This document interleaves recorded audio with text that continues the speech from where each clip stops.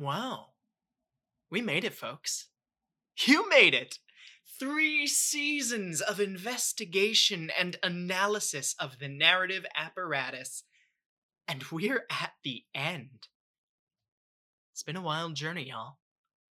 And I think this here is just about the perfect time to engage in a little bit of reflection and summation, don't you? So, let's do this thing. Today, we're not only finishing out Season 3, we're concluding Internarrative by conducting a little bit of a retrospective of everything we've talked about over the last few months, why we've talked about it, and by taking a look at the narrative apparatus as a whole. My name is Kiwi Drummond. I use a she-her pronoun, and this is Internarrative. Let's rock. One last time.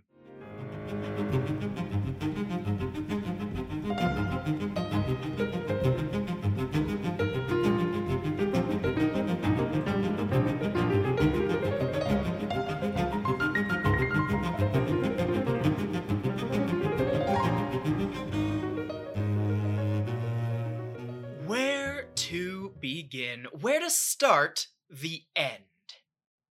Well, I think we start with a thank you. Specifically, me thanking you.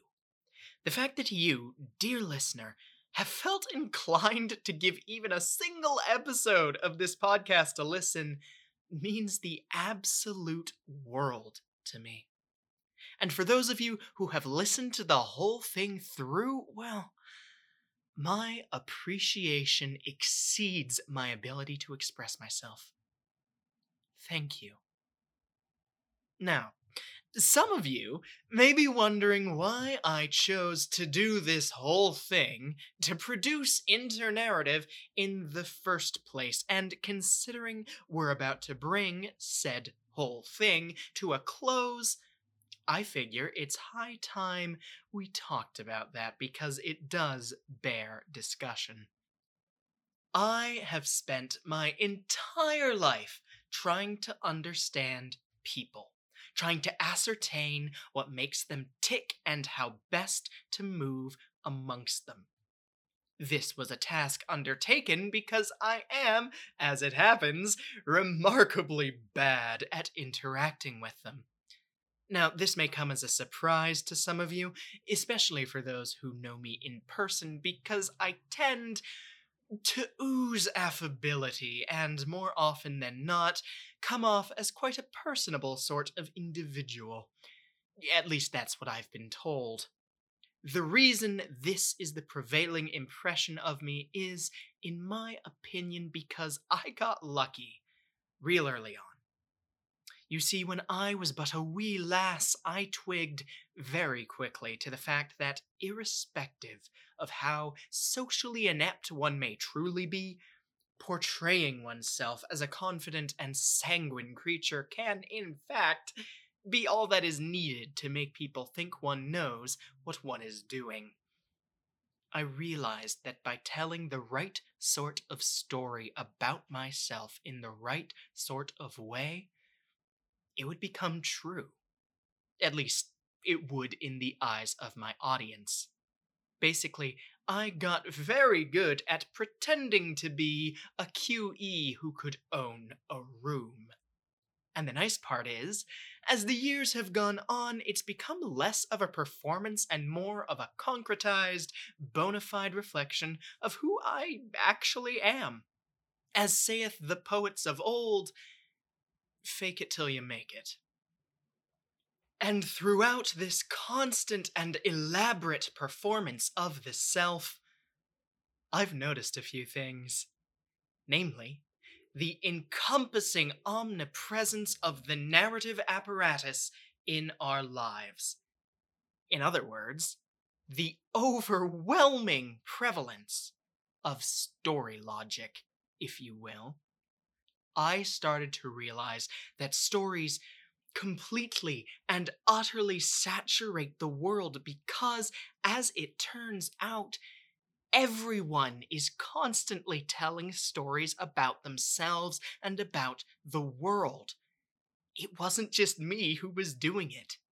You tell stories to yourself to shape your self concept.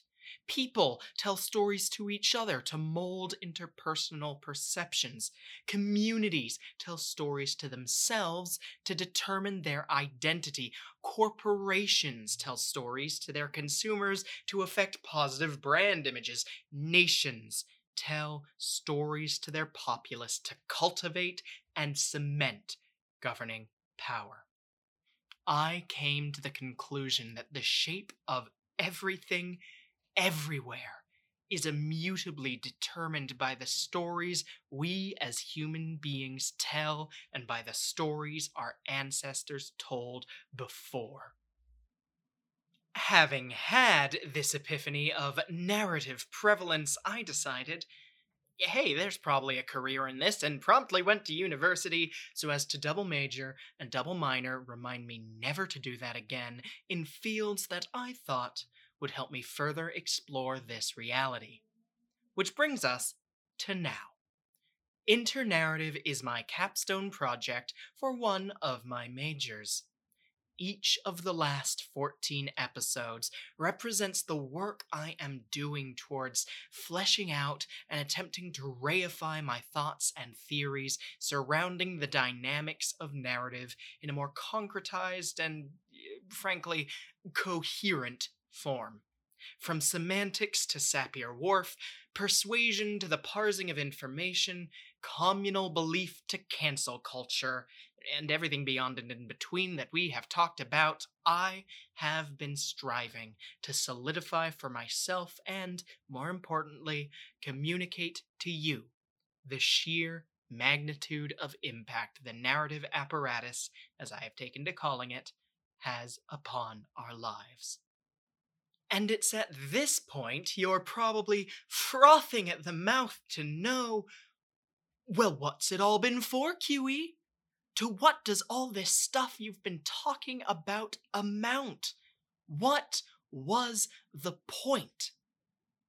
And that's a superb question, oh audience of mine. And the point I've been building up to for the last 3 seasons is this. Stories carry more psychological and sociocultural weight than any other human phenomenon you care to name. They have more subjective impact on us than anything else our reality contains. The be-all and end-all of the human condition is the narrative framework on which we have built it. Hell, if I were trying to be particularly controversial, I'd even go so far as to say that the vaunted edifice of objective reason is not only dead, it never even mattered in the first place. Long live the truth of the story. But you see, the thing about stories is that eventually they have to end. And more often than not, that can be a somewhat sad or bittersweet thing. But new stories, shaped by those that have fallen, will always arise to take their place, and thereby the old will be remembered, and that's beautiful. And so in this way, no story can ever truly be over. It will be reimagined, reincarnated, and reiterated 1,000,000 times over and 1,000,000 times again for so long as there are people to dream the world in narrative terms. Nothing will ever truly end. Nothing is ever truly over. And is that not unto itself a form of immortality? A fluid, sempiternal memory of subjective profundity. And I know that that implies a sweeping absence of objective reality, and that that can seem intimidating at first. But truth be told, I think to some degree it is better that we as a species have no hard and fast immutable certitudes. For in this way we are each of us free to determine what is important and true to us for ourselves. It is this that empowers us to self-determine, to name the world and our experiences within it. Through stories, we are each of us empowered to delineate the shape of reality, unbeholden to the strictures of another's preconceptions, and that is magnificent. So there you have it. Stories are, in a word, Ouroboros. They feed into themselves and into us. They permeate and delineate every aspect of our lives. But what is so fantastically beautiful about them is that we can influence them as much as they influence us. And while I must tell you that learning to do so is hard and frustrating, I will also tell you that it is so profoundly worth it.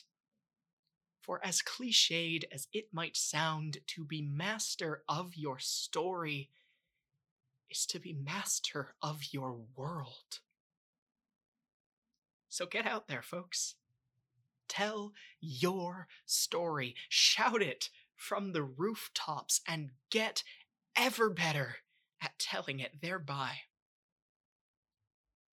Because you deserve the utmost agency in your life. Let stories be your means of claiming it. My name is Q.E. Drummond, and thank you for listening to my story. Goodbye.